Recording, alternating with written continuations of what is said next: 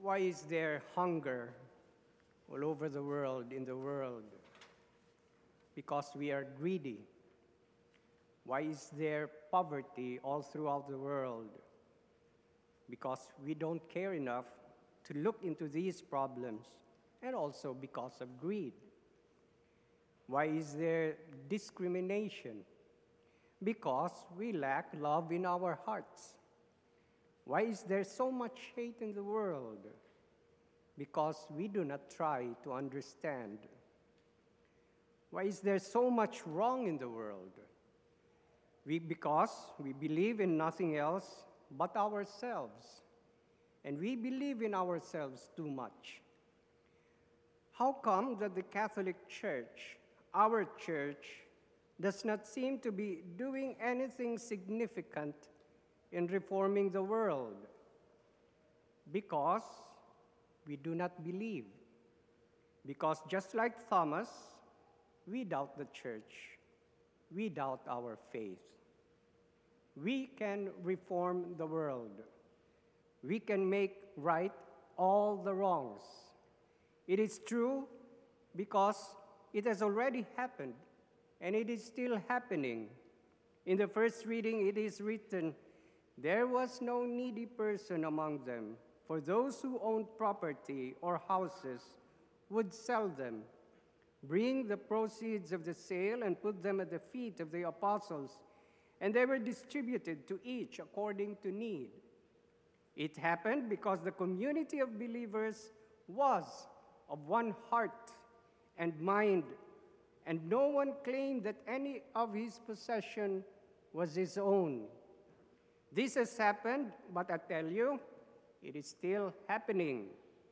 It is happening in South Korea with the Kotongne community.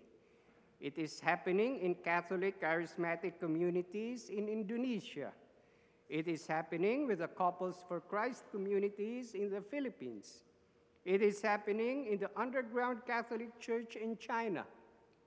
It is happening in Tibet, even if there is one community whose members are only 26.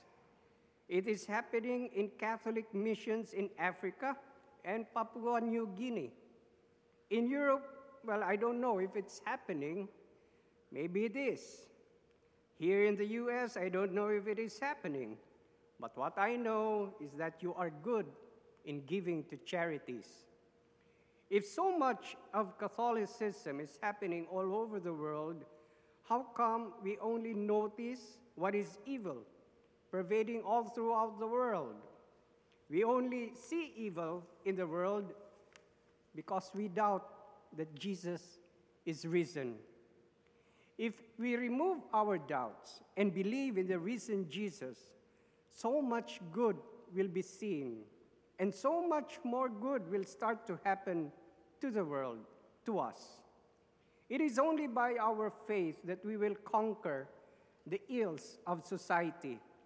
We will conquer hunger and poverty by our faith. The solution to eradicating crimes of hate and discrimination has always been there for us for thousands of years, and that is love, born out of faith, love resulting from our love of God and the church. The solution to all these societal problems is all laid out for us in the second reading. St. John writes, "The victory that conquers the world is our faith.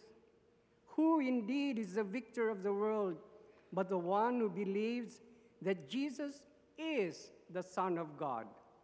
The real solution to our problems of hate, discrimination, violence, hunger, and poverty lies not in our government and our politicians.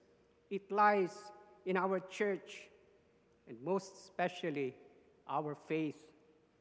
As we continue with the Mass, we ask that the divine mercy of Jesus, that we strengthen our faith so that we may conquer the world.